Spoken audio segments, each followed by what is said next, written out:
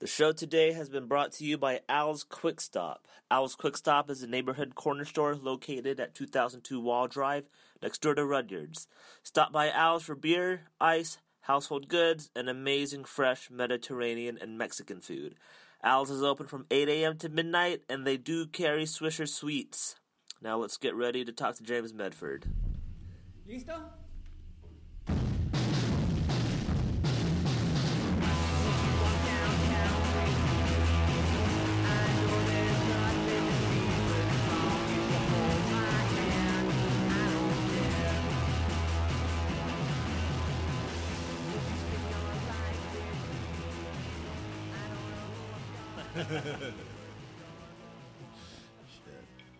So how long have you lived in Houston from beginning to end? Because I know you're from Arlington, right? Right, yeah. So I came to Houston in the fall of 81 to go to Rice. Gotcha. And then I graduated Rice in 85 and got the job at NASA. And that's... You were there forever? Yeah. I was there from 85 until I took early retirement at the beginning of 2013, so almost 5 years ago. So that's a choice you make? Like early retirement is a choice? Yes. Yeah. But it was a choice... But the thing is that I was only able to retire early because they needed to cut back. Gotcha. And they said that they were going to allow a limited number of people to retire early. I couldn't have just said, I want to retire early. It had to be offered to me. And were people like fighting over this early retirement? Actually, no, surprisingly. They wanted to stay there? Yeah, there were people who were eligible, but they couldn't afford to take the early out because they had kids in college or they had mortgages and that kind of thing. And so you take when you retire, your pension is a lot less than your salary was. And they just said, we can't afford to take the cut and pay. But how long does the pension go for? Like forever? Yeah, pension's forever. Okay. Yeah. So which is a sweet deal. And I got to stay on the federal health insurance program, which means I can keep that forever, and it's cheaper than it would be if I were on the open market. All right, so what you're saying is if I just never get married, never have kids, right, I have first dibs on early retirement. Right. As long as like my company has a pension and still going on. Yeah. And it's federal pension, so it's pretty safe. Yeah. I guess safe as anything can be. So. All right, so let's go back. Arlington, Texas. Right. You grew up with big family, small family? Small-ish. I have two sisters, one who's 6 years older and one who's 6 years younger. Okay, so you're a middle child? Right, middle child. Both parents? Sorry? You grew up with both parents? Yeah. Oh, yeah, for sure. What'd they do? So Dad, the reason we wound up in Arlington was Dad got a job with this company, an aerospace company. It's actually in Grand Prairie. But it was they did both defense contract work, and they also did aerospace contract work. So what decade was this? So this was the beginning of the 60s. They moved to Arlington the beginning of 62, and I was born at the end of 62. Gotcha. And so Dad had the job. He was an engineer, and then Mom just stayed at home with us. And pretty much a real suburban upbringing. Arlington was a small town up until the 50s, and then it started to become a bedroom community for Dallas and Fort Worth. And that's and Mom and Dad were moving there just as it was starting to grow, and was just back there over the weekend. And it's a big city now, but it doesn't feel like a big city because it's still just essentially a suburb. And was your dad in defense or aviation or? Well, the stuff he did was partly for defense contractors, but also early on they started doing stuff for the space program too. Okay, Apollo. Did you ever go to work with him? No. Well, no, I take that back. There were some times when they had open house and they would let family come, but it was just sort of a bland office space. There wasn't like there weren't like spaceships and stuff hanging around. It was just sort of a bland office space type area, and they couldn't. He did do some things that were secret that they couldn't show us, obviously. But, stuff about Russians? Germans? East Germany and Russia? Possibly. Yeah, he never got that far with us, but he did get to do some of the early work on the Apollo astronauts' helmets. They had what they called a face shield. Essentially, it was when they pulled it down across their mask, it was dark and it protected their eyes from UV rays and that sort of thing. Wow. But I don't think that his company's design wound up being used, but at least he got to work on their proposal. Huh. And did he stick to that forever? Well, he stayed. Yeah, he stayed at that company forever. He retired in '98, and so yeah, he'd been with them, I don't know, 36 years, something like that, when he retired. Yeah, he did a lot of stuff. He got to go to Israel at one point and doing on like defense stuff. It was defense stuff. Okay. Yeah, so he couldn't tell us why he was going to Israel, but he could. Now tell, we know. You know, yeah, it's right. quite obvious. yeah, they were doing some stuff for Israel, his specialty was heat transfer and how to keep things that need to be kept cool when they're in a very hot environment. How do you keep them cool? Yeah, I never liked thermodynamics. Yeah. He, it's funny. He did a lot of calculations on paper, and when computers came along, he never really made that transition to computers. He liked to be able to do things on a piece of paper sitting in front of him, and so it was. He was very, very highly intelligent person, but he just couldn't make that transition. And I think around the time he retired, there was a big push to get computers in there. Get people using computers more and more. And I think his retirement came at kind of the right time for him. So did you want to get into engineering and aerospace and things like that? So when I started at Rice, one of the reasons I went to school there was because it had a strong engineering program, and I knew that I wanted to be probably in mechanical engineering. And largely because in the 80s, everybody pretty much said if you have a degree in engineering, you'll have a job when you graduate. And was that true though? It was true. Okay. Yeah, because they say things like that now, and that's very not true. Right. Back then, it was true, and I think a lot of it had to do with the Reagan administration, and there was a lot of defense spending going on at the time, and so.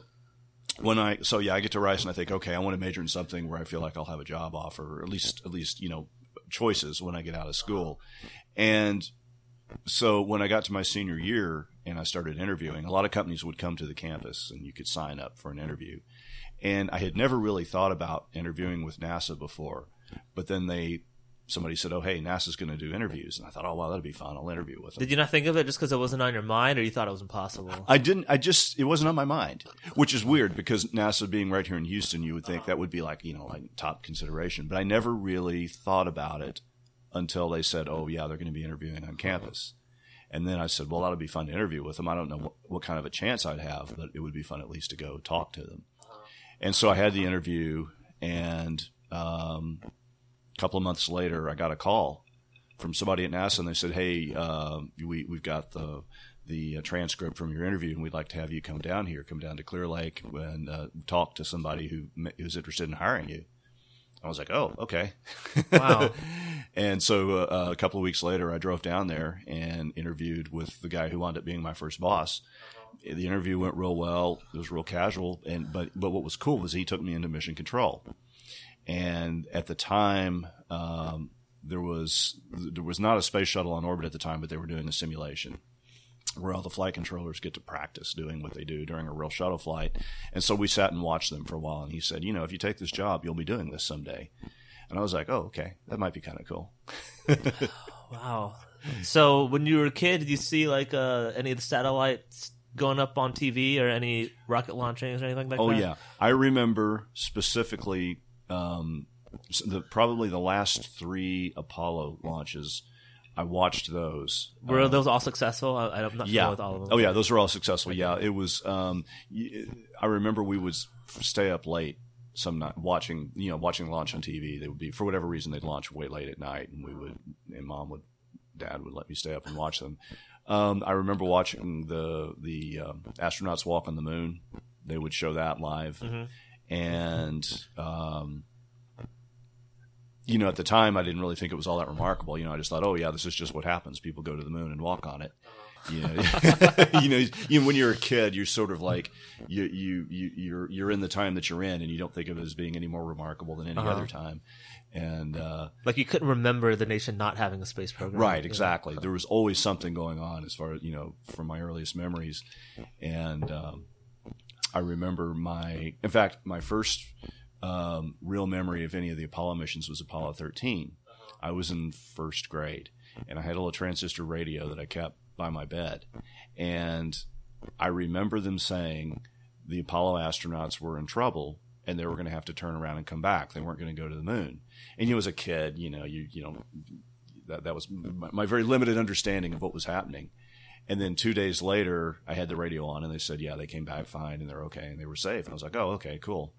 And again, that was my first real awareness. I think Apollo 11, I was asleep when they landed, and Apollo 12, I don't really have any memory of, but Apollo 13, I remember.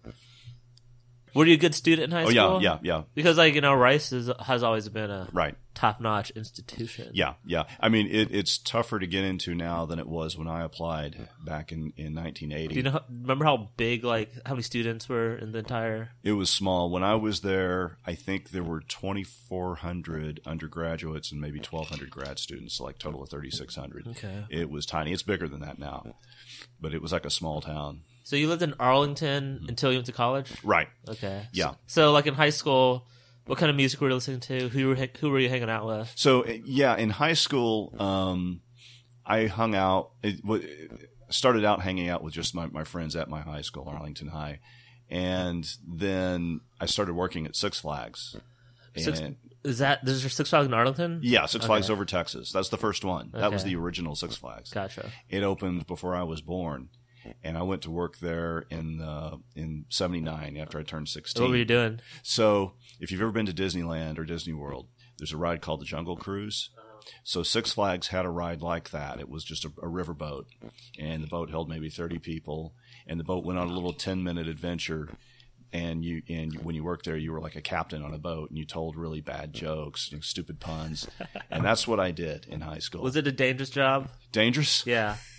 Because out of all the rides, I think the water rides are the most dangerous. Yeah, there was no real danger here. Gotcha. The mosquito bites was about the limit, but that was kind of the crowd I hung out with in high school, was people that I worked with at Six Flags. Were they weirdos? Yeah, working on the riverboat, you were working with people who didn't mind telling stupid jokes in front of a crowd of total strangers, and you had to be a little weird to do that. There's no doubt. Yeah, that was kind of the crowd that it attracted.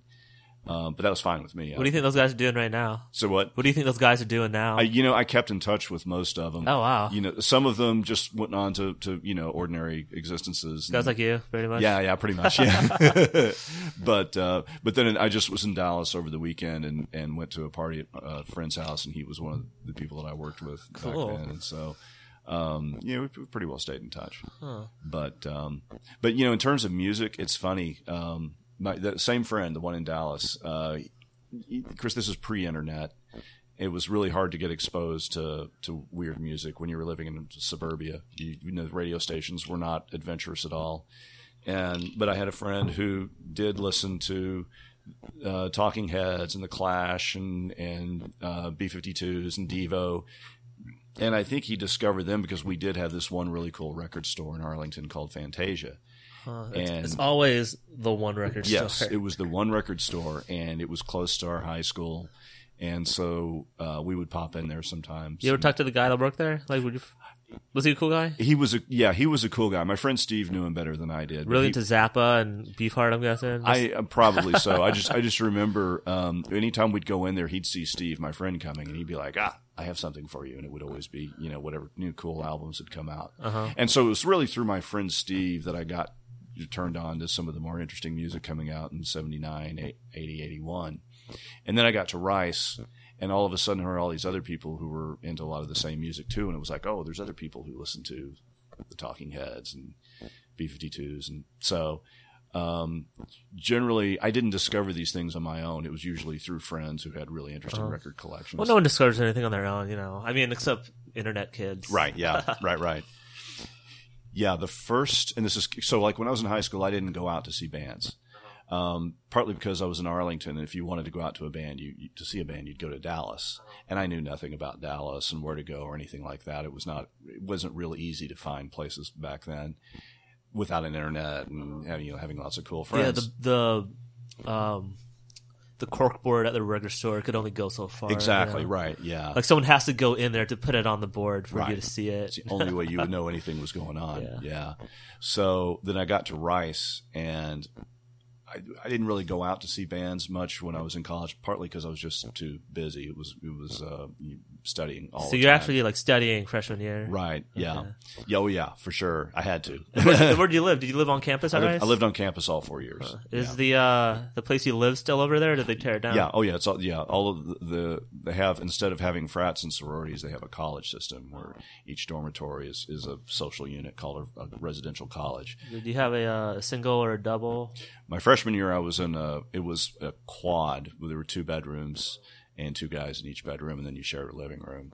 I think that's how I lived all 4 years when I was in school. So, but yeah, I get to Rice, and this was just after the Judy's first album came out, a new wave band from Pearland, Texas, and it was played at every party I went to on campus. People were playing that album. Was that Washarama? It was Washarama. Okay. Right. Guyana Punch was on that. And so, anyway, they came to Rice to play, and it was at a party, campus party. And so I just went and said, see what these guys are like. And I remember watching them and just thinking, okay, this is not a traditional band. They're not playing guitars and all that. They're playing like beating on pots and pans and bottles and stuff. I think one guy played bass, one guy was on drums, and then David Bean, the singer, was just holding up a little TV. And Did it sound like music though? Because yeah. It was musical, okay, but it was just sort of my first experience with a band doesn't have to be 2 guitarists and guy on drums and all that. It can be something else. This is the mid '80s, right? This was beginning of the '80s, okay. 81. Gotcha. And they went on to open for Devo and the Talking Heads and the B-52s whenever they came through Houston, and they could have been big nationally, but the lead singer did not want that. He didn't want that lifestyle. Yeah, I knew that he was serious about his own education, and he ended up becoming like a teacher or something. Right. Yeah. Did you know that? Did you know him? I didn't. No, okay. No. If they would ever do a reunion tour, I would be there front and center. But, awesome. But I think he put the kibosh on that a long time ago. He didn't want to do that. So anyway, so that was kind of any bands I saw in college were bands that came to Rice. And so that was kind of limited. So you didn't party much? No, I mean, I went to parties on the campus, but at Rice, you were just... Any trips to Austin at all? The only trips to Austin were to watch the Rice football team play really? UT in Austin. Yeah. So you followed Rice football? Yeah. Okay. And I mean, they were terrible. They were in the Southwest Conference, so they played UT and A&M and schools like that every year. Just the best teams, right? Yeah. Back, you were not. We had no expectation of ever winning any of those games, but we went anyway just because it was fun. And you were there to mock the traditions of the other schools, and we did. Yeah, I couldn't imagine you being such a normal guy in college, because you went to Rice, which is a cool school in a decent neighborhood, right? But then I think about James is a pretty successful guy, and he's pretty mature. You're right. So compared to I was at Rice. I was on an all-male drill team. So we had every year they had women's, the colleges at Rice would all field like football teams and basketball teams and stuff, and so they had what was called powder puff football, and they still do that. They still do that in high school. Right? Yeah, exactly. And they have that at Rice too. And so the women of my dorm had a really good team. And somebody said, since we've got this whole thing going on, we have women playing football, we should have an all male drill team that performs at halftime. And just like, you go to Texas high school. Oh, so you're just a powder puff drill guy. Right. Okay. Yeah. Gotcha. We would go out and do some really cheesy high kick routine to some song. We did Hit Me With Your Best Shot one year, and we did Beat It by Michael Jackson one year. And so it was just, it turned into a thing. We actually got invited to play halftime at a Rice football game, to actually perform at halftime at a Rice football legit game. Yeah, it was against Baylor. Oh, it's a big game too. Yeah. And the Baylor fans didn't know quite what to make of us, given that they, very conservative Baptist school. So it's cool. You got that little Houston Montrose freakiness. At right. the time it was. And Rice, it was lots of smart kids, but I think it was also lots of smart kids who were just a little off center. And so I think the Mary Prankster stopped by there. They did back in the '60s. In the '60s, yeah. Larry McMurtry taught at Rice in the '60s. Is he a what was he? Larry McMurtry, who wrote. Oh, that's right. I have his book. All My Best Friends Are Strangers. Lonesome Dove. Yeah. Mm-hmm. So he taught at Rice in the '60s, and he knew Ken Kesey, who of course wrote One Flew Over the Cuckoo's Nest, but he was also the lead Merry Prankster. Okay. And that's why the Merry Pranksters went to Rice in the '60s. Right. So your college year is pretty tame. Yeah, for the most part. Just yeah. powder puff drill and traveling to see football, but good student. Yeah, well, I tell you, Rice, you go from being a straight A student in high school to being happy if you can make straight B's at Rice. It was tough. Yeah, and that's a hard school. So. It was tough, and I had to learn how to really study. And what was your major? Mechanical engineering. Okay. Yeah, it was hard, and there were times when I wondered if I'd gotten in over my head a little bit at Rice. It was so tough, but ultimately, I wound up getting the degree. But freshman year in particular, it was a shock. It was like, wow, this place is hard. Did you graduate with good marks? I graduated with a little bit over a 3.0 grade point average. That's really good for Rice. Yeah, and it was good enough to get the job. Yeah, good enough for NASA. NASA. So. And so at your interview, did they tell you like what position you're interviewing for, or did they just try to feel you out? They were just kind of feeling me out at that point. They didn't really tell me that I would be working in mission control. They just said, we'll distribute your resume and everything around the center, and we'll see who shows any interest. And it turned out that it was somebody who was running a group of people who worked in mission control. And so, I mean, it wasn't like I had ever aspired to do that. But once I had the interview and I went down there and I talked to them and they said, here's what you could be doing, I was like, oh, wow, that's kind of really exciting. So is it like in the movies, like the big screen in front of you and everyone has a little screen and a phone? Yeah. When I got there, the technology was still very much from the 60s. It's changed since I was there, but back it looked like it did in the 60s, the old school consoles and everything. It was really, it was kind of weird to walk in and go, wow, I've seen this on TV so many times. But it was like that. And it's kind of weird to look back now and realize how primitive the technology was that we were using in the 80s with the space shuttle flying, but that was just, it worked. You just made it work. So what do you remember the day that you started your job? Yeah. It was in June of '85. Right. So you graduated in May. Right. And immediately just I took about a month off all right. before, to gather up my stuff in Arlington, and then got started. Did they give you a house, or did they give you housing, or a very generic apartment on El Dorado Boulevard in Clear Lake? Was it owned by NASA? It was actually about 20 minutes from NASA. Even then, I wanted to be kind of close to I-45 because I knew I would want to come into the city, and by living real close to 45, I kind of like split the difference. I'd be 20 minutes from work and 25 minutes from downtown Houston. Did any other NASA guys live in your building? I remember a few others living in the same apartments, yeah. But the people who worked there generally tried to live closer to the Space Center than I did. All right. So graduated, took a month off to move and relax a little, I'm guessing. Right, yeah. Right. So first day on the job, tell me what happened. You pull up. Yeah. Did you have an ID card already? No, well, yeah, that's the first thing you do is you go through security and they give you a badge, and you have to fill out some forms and stuff, and then they call your boss and say, okay, he's here, he's ready to go, and then your boss comes and finds you and takes you back to your office. And so your office is Mission Control? Well, it actually was not in Mission Control. Okay. It was in a different building. Gotcha. And so we had an office building where we all worked when we were not in Mission Control. And so what he took me to my desk, and immediately they give you a huge pile of training materials. It's like books and stuff that you've got to read. And, he said, he had a mentor. He assigned a mentor to me to kind of help me learn the ropes. But most of my first few weeks was spent reading through really dry, boring training manuals. But the good part was getting to go sit in Mission Control and watch other people do their thing during simulations. So there was kind of it was the boring, dry training stuff, and then the sitting in Mission Control and watching somebody do the job that I would be doing someday. And so it was boredom mixed with excitement. Gotcha. And when, how many days in were you when the Challenger exploded? So I started in June of '85, and Challenger was in January of '86. So about 7 months had passed. And in that 7 months, I had been in training. I started like I said, I was reading all the boring training manuals, and then I started doing other things to get me to train me for my first job in mission control.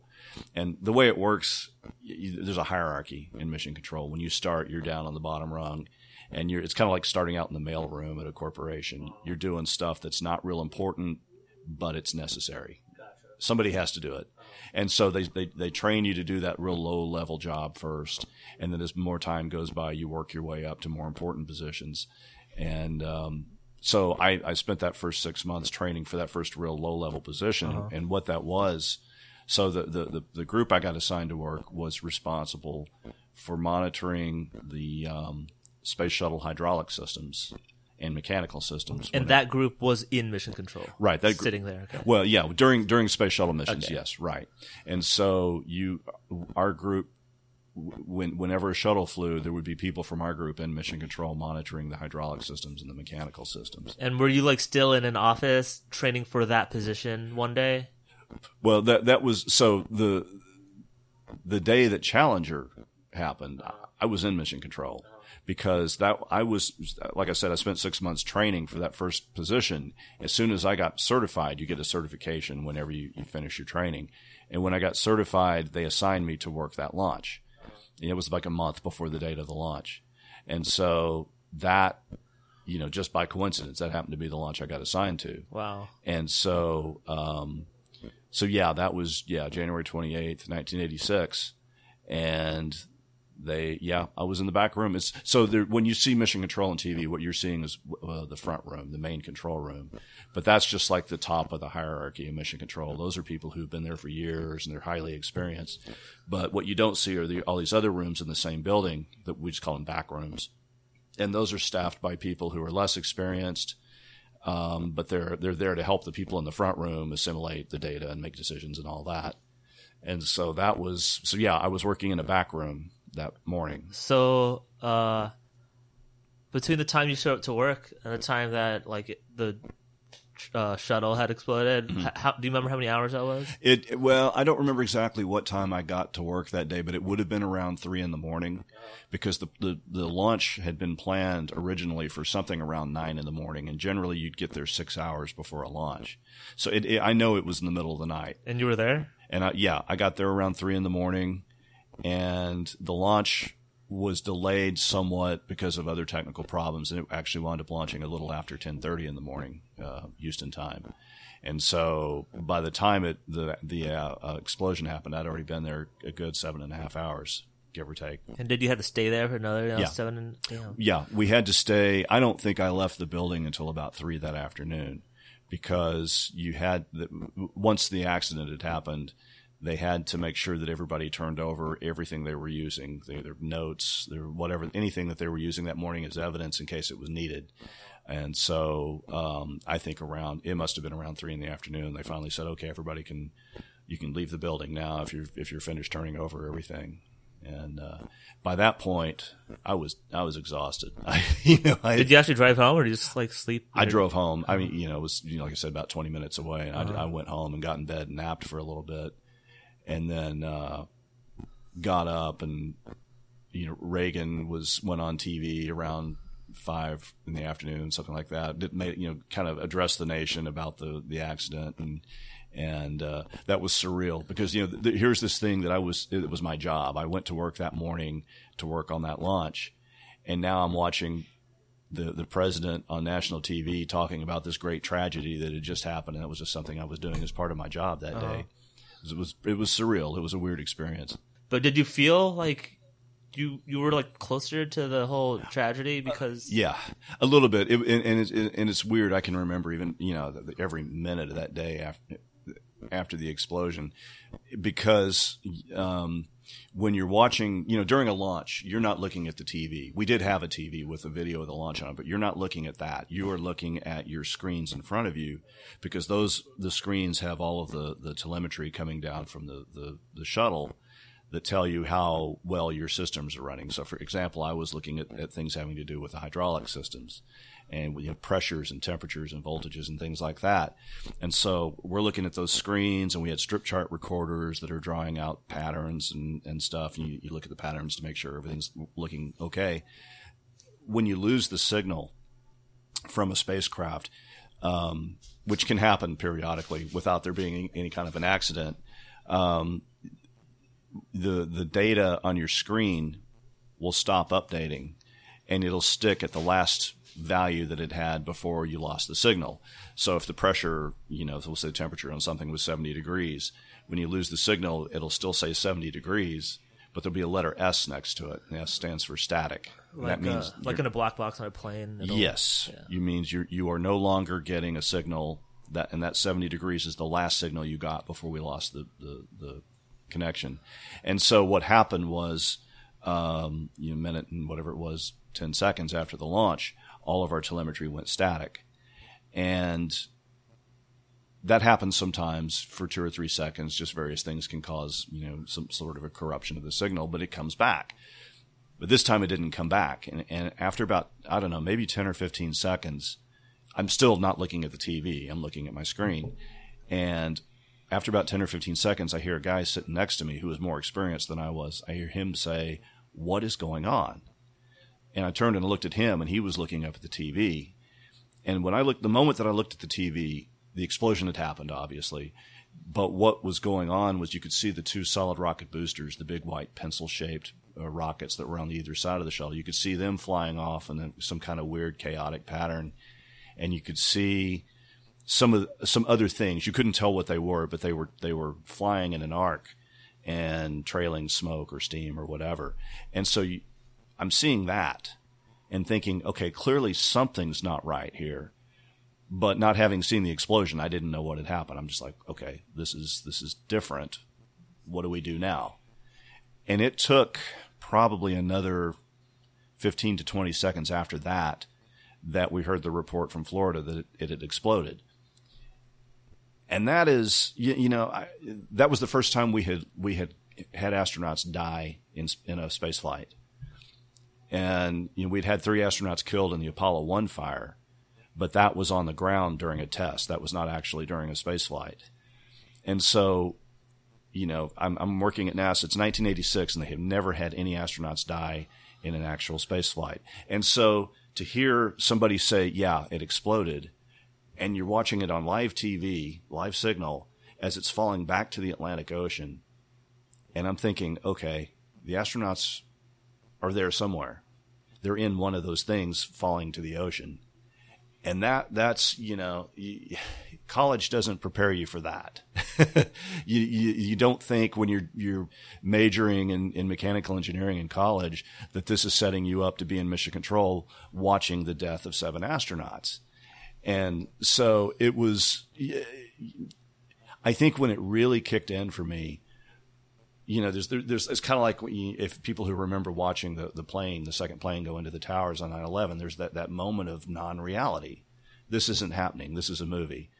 And, so I'm sitting there watching this on the TV in Mission Control. I'm going, this is not happening. I can't, this doesn't happen to us. We don't kill astronauts at NASA.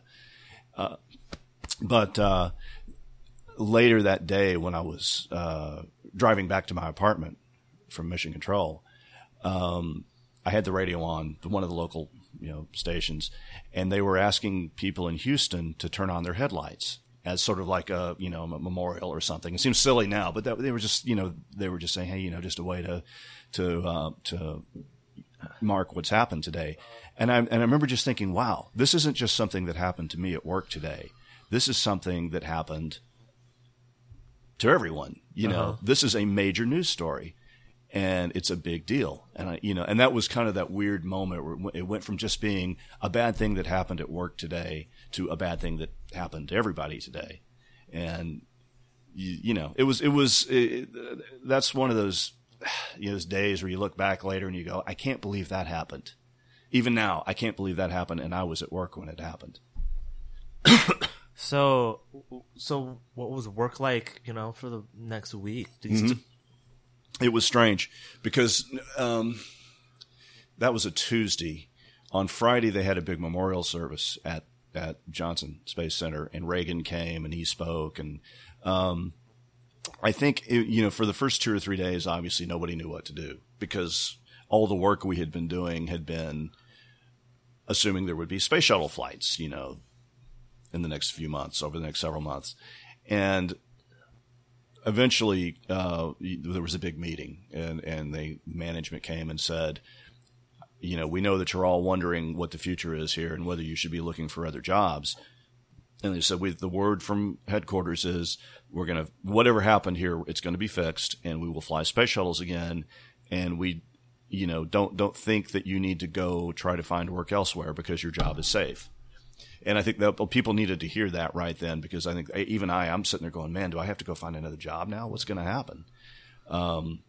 So it's all kind of a blur that first month after the accident, but eventually we got direction, and they said, it's going to be, maybe a year. Nobody knew how long it was going to be until the next launch, and they were saying maybe a year, and we're going to have a lot of work to do to try to not just fix the problem that happened during the explosion, but fix other things too that may be wrong with the shuttle. Things that may have been overlooked in the design. And at the time, we didn't know that it would be 2 years and 8 months until another shuttle launch.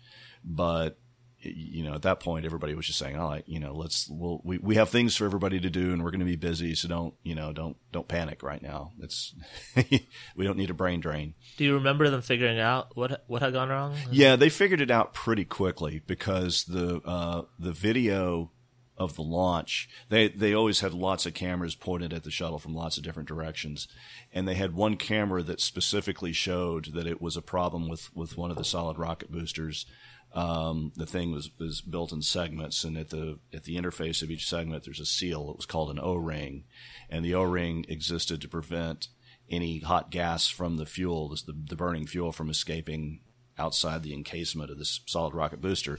Well, they saw at launch that there was a puff of black smoke from one of those seals, and then a minute and 10 seconds later, from that same seal, a flame emerged and then kind of worked its way around the circumference of the booster and then ultimately punctured the big orange external tank, and that was the explosion. Basically, the gasket just blew. Yeah, it was the hot, ammonium perchlorate fuel, I think that was what it was, inside the solid booster that just got out through that seal, and that was it. That was all it took. So they knew real fast why it happened.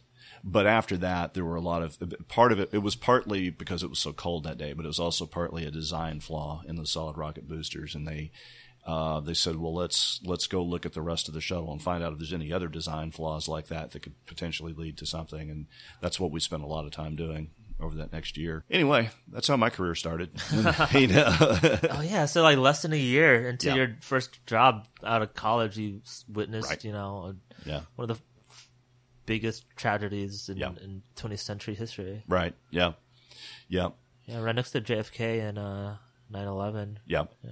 Yeah. And it's funny because I'm not old enough to remember JFK. I was a year old when he was killed, and after Challenger, a lot of people talked about Challenger as being their JFK moment. We were too young. We either were too young or we were not even born when JFK was shot. But Challenger would be that moment for us. So. But anyway, after about 2.5 years, we got the next shuttle off the pad, and I was working mission control that morning in that same position, and then I had to work my way up. Were you like on the edge of your seat? Because I kind of was, and I kind of wasn't. 2 years enough time to. Yeah, and we knew we were pretty comfortable that everything had been fixed that needed to be fixed, and so it was exciting, but I wasn't particularly nervous about it. I guess depending on where you are in the hierarchy in NASA, you would get more or less nervous. Right. I know a lot of people in upper management at NASA were probably sitting on the edge of their seat that morning because of that. If we had had an accident on that launch, it would have been over. There would have been no more space shuttle flights. But anyway, that one went well, and they wound up. I don't know how many total shuttle launches there were after that, but that was 88, and the last shuttle flew in 2011. So they did a bunch, and it was Columbia was in 2003, and were you at NASA for that? You know what? Were you in Russia? I was in Russia for Columbia. Yeah. So the thing about Columbia, I was in Russia because at that point we had the International Space Station built, and the Russians had their mission control in Moscow, and we had ours in Houston. And we had NASA consultants who would go work in Moscow in their mission control center to keep them. You know, it's kind of a sort of part diplomatic, part technical, but it was a way to keep each other informed of what's going on.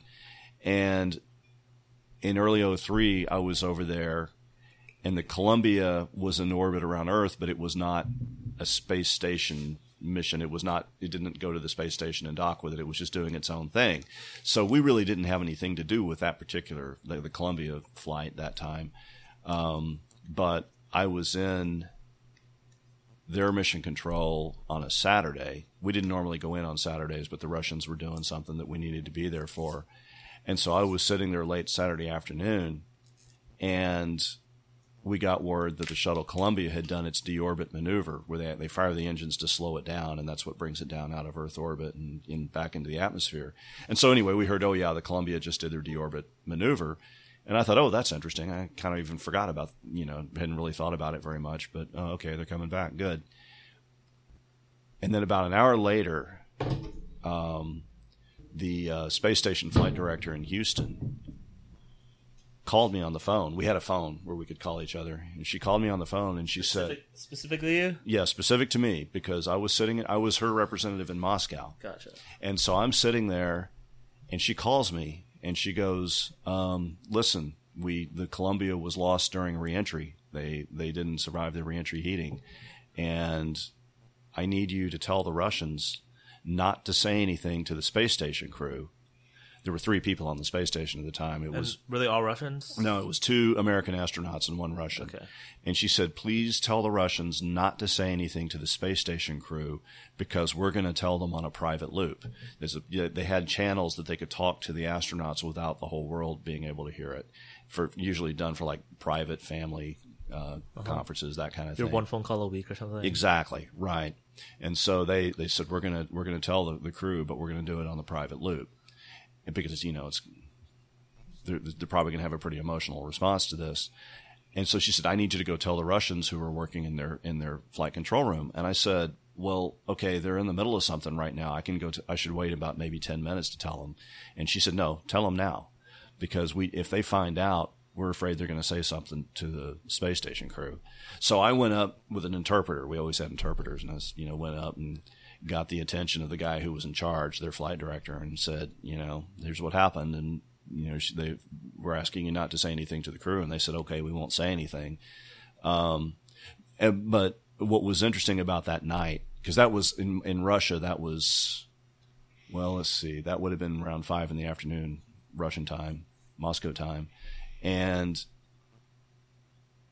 as the news got around in Moscow, got around in their mission control, the Russians started coming to our room. We had NASA had its own room there. They started coming to our room to pay their condolences.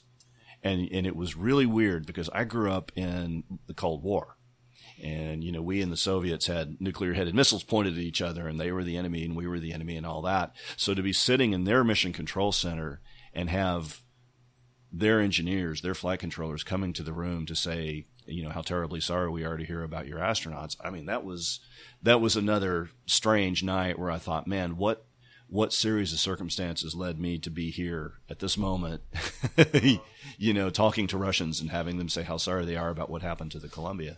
And I think that's what hit home more than anything was, these are just regular people who are as passionate about putting people into space as we are.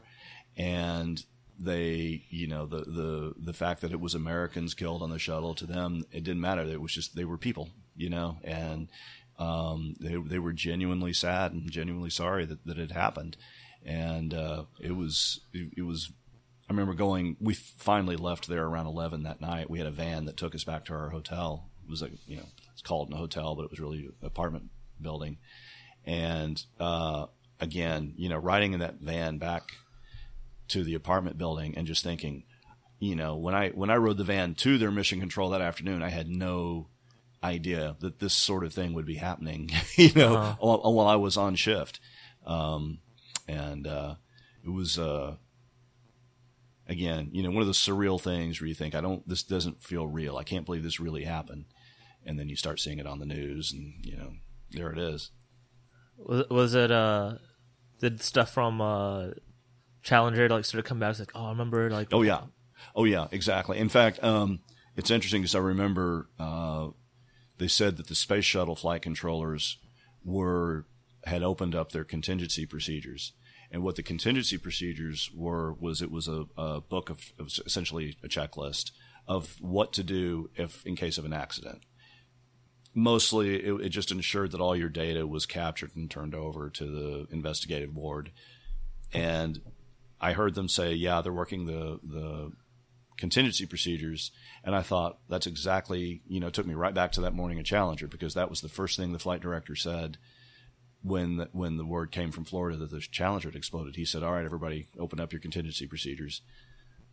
And I was like, I didn't even know what that was because we'd never used them before. And I'm like, well, what are the contingency procedures? Well, we had them on a bookshelf right behind us. But so yeah, when the Columbia flight director was talking about contingency procedures, I was like, man, I remember that. I know what they're doing right now. So anyway, it's looking back. We were, and it's sad to say, but we were probably due to have an accident at the time Columbia happened, because you just putting something like as complex as a space shuttle into Earth orbit and bringing it back from Earth orbit, that is, it started to seem routine because it happened over and over again, and everything they made it look easy, but it was extraordinarily dangerous. And we were probably lucky that we only had 2 shuttles lost in all those years. But you know, that's, you know, people say, is spaceflight ever going to be routine? Is there ever going to be like going to the airport and getting on an airplane? And I'm like, I don't think it will be ever. There's just so much risk involved, and I don't think we're going to get to that place. So how long were you in Russia? So I actually made a total of 12 trips to Russia. So what was your first trip? What year was that? My first trip was just for 2 weeks. There were some technical meetings in '96 that a whole bunch of us needed to go to. And so that was for 2 weeks. But then that was '96. And then in '97, I got a really cool assignment. This was back before we had a space station, but the Russians still had their old Mir space station. You know, Mir is the Russian word for peace. And they had put that in orbit starting in '85, '86. And so starting in the mid-'90s, NASA went into an agreement with the Russian space program that they would let an American astronaut live on Mir. And the astronauts would take turns. They'd each go for about, 3 months at a time. And so you'd have one person go up there for 3 months, and then the shuttle would go up and drop off a new astronaut and take the old one back to Earth. And so they would just do it in like 3-month rotations. Well, because we were doing that, they needed to have NASA representatives in their control center in Moscow to be sort of a liaison between the American astronaut and the ground. And that started in, I think, '95. I didn't get involved until '97. And the reason I got involved was in early '97, they started having a lot of problems on Mir. They had some breakdowns in some of their equipment that was starting to make NASA nervous about whether we should even be allowing an American astronaut to live up there, because it really was starting to seem like the Mir was getting old and maybe not safe. And so ultimately they said, let's have one person, and they picked 3 of us. And they said, we'll have 3 people take turns going to Moscow and spending a couple of months at a time, just keeping an eye on what's going on with Mir, being aware of when they're having problems, what are they doing to fix those problems, and report back to NASA management. We weren't really spies, but we were just sort of there to keep an eye on like things. Inspectors? Yeah, sort of like inspectors. You can think of it that way. And so, and how was their problem-fixing skills? The Russians are amazing. I think what amazed me about the Russians was how much they could do with very little, and very innovative. And so they had, they were having lots of problems on Mir. Things were definitely starting to break down, but they did an amazing job of dealing with the things that came up and fixing these things with the minimal resources they had. So it was an interesting time. So that was like a 1 year period from like spring of 97 to spring of 98 when two other people and I took turns going over there to do that. And the Russians as a culture, it takes a while to earn their trust. You do not start out. When you start working with the Russians, they don't start out trusting you. They don't distrust you, but they don't trust you. They're neutral, and you have to earn their trust, and that can take some time. But once you've earned their trust, all of a sudden it's like they're your best friend. Did you earn their trust eventually? Yes, I did. Yeah. And how long did it take? It depended. It could be a few months. And how did you do it? The way you did it was. How did you do it? Well, the way I did it, I was humble with them. I wasn't like, hey, I'm the guy from NASA, you should respect me. I was just like, wow, I'm amazed at the Russians. These are people who've been putting people in space since Yuri Gagarin, and I kind of showed that humility when I was working with them. I never tried to act like I was something big because I was from NASA. I'm just like, I'm here to learn from you. If they would ask me to do something for them, like communicate something back to Houston or help them out with something, whatever it was, they waited to see if you would do it. And if you showed that you would do what you say you were going to do, over time they would learn to trust you. Did you go out drinking with them? Yes. A lot? Well, not a lot because I would not be here if I had. But okay. they always celebrated Russian holidays at work. They would, at the end of the day, they'd come in with bottles of vodka. And you would do rounds of toasts with them, and you'd shoot vodka. And what you learn about the Russians is that there's no way you can keep up with them. Don't even try, because they've been drinking vodka since they were like 2, and they can knock it back. And so we would do like ceremonial toasts and all that and drink. But after about 3 shots, I'm like, yeah, no more. Can't do this. But again, that's another way you sort of start to develop a level of trust with them. If you go hang out and drink vodka with them and you just essentially show them, hey, I'm a human. I'm not here for ulterior purposes. I'm here to work with you. Over time, you just find they get somebody who used to seem really gruff and distant will suddenly start to seem real friendly. And you're like, wow, I broke through. I like how your experience in Russia was literally to pretend or act like you're not a spy because you're not. Yeah. And then gain their trust. and that's really, and that's an interesting way to put it, but that is true. You're there to show them, hey, I'm not here to spy on you or to try to take anything away from what y'all are doing here. I'm just here because we need to work together because we're building a space station together and we need to figure out how we're going to do that. And the breakthrough point when somebody who used to seem kind of unkind would suddenly walk in and invite you to go out to their country dacha with them, you're just like, wow, I must have done something right. So as a guy that witnessed a peacemaking deal, with rockets and science from 2 enemy countries, right? Do you feel that STEM projects and space exploration projects for each country is important to diplomacy and peace and safety? Yeah, absolutely, yeah. It has to be, otherwise we're going to be gone.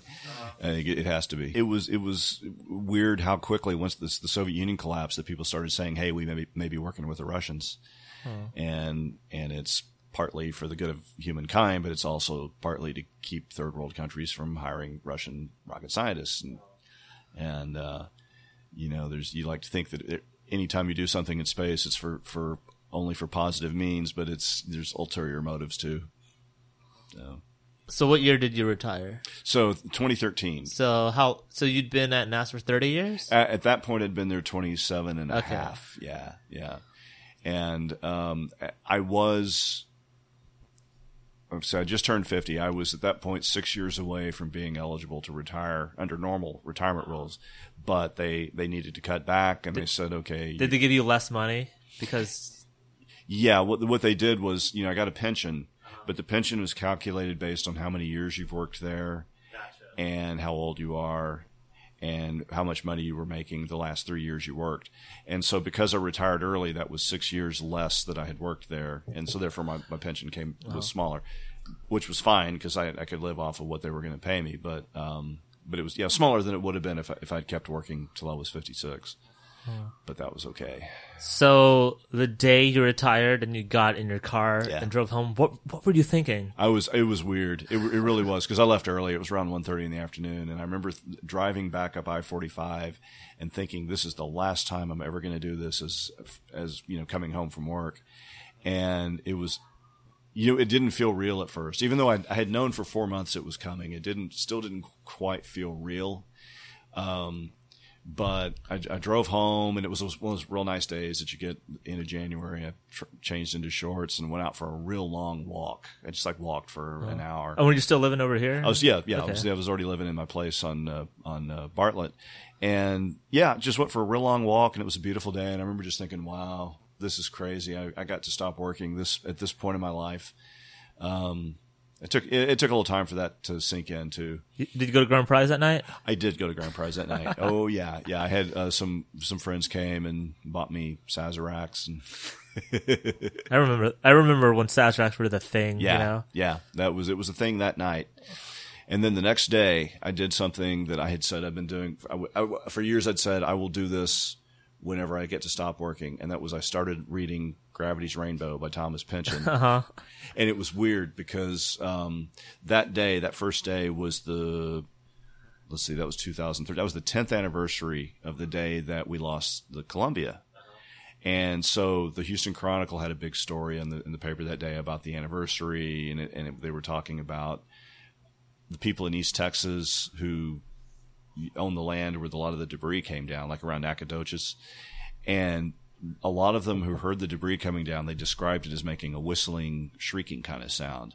Like an incoming mortar, the whistling sound. They said that's what it sounded like. And I thought, man, I'd forgotten that part of it. And kind of, it was weird reading about it again. So I finished reading that article, and I opened up Gravity's Rainbow. And the first sentence in Gravity's Rainbow is, "A screaming comes across the sky." I had to close the book because I was like, oh shit, that's too weird to read that right after reading that article. And how long did it take for you to finish this? It took me 2 months to get through that book. That's not a long time, honestly. It was, and I would read 50 pages and then put it away for a week and then pick it up again and read 50 pages. It is genuinely probably the most difficult book I've ever read. I still can't tell you probably 80% of what happened in it. but I'm glad I read it just so I can say I read it.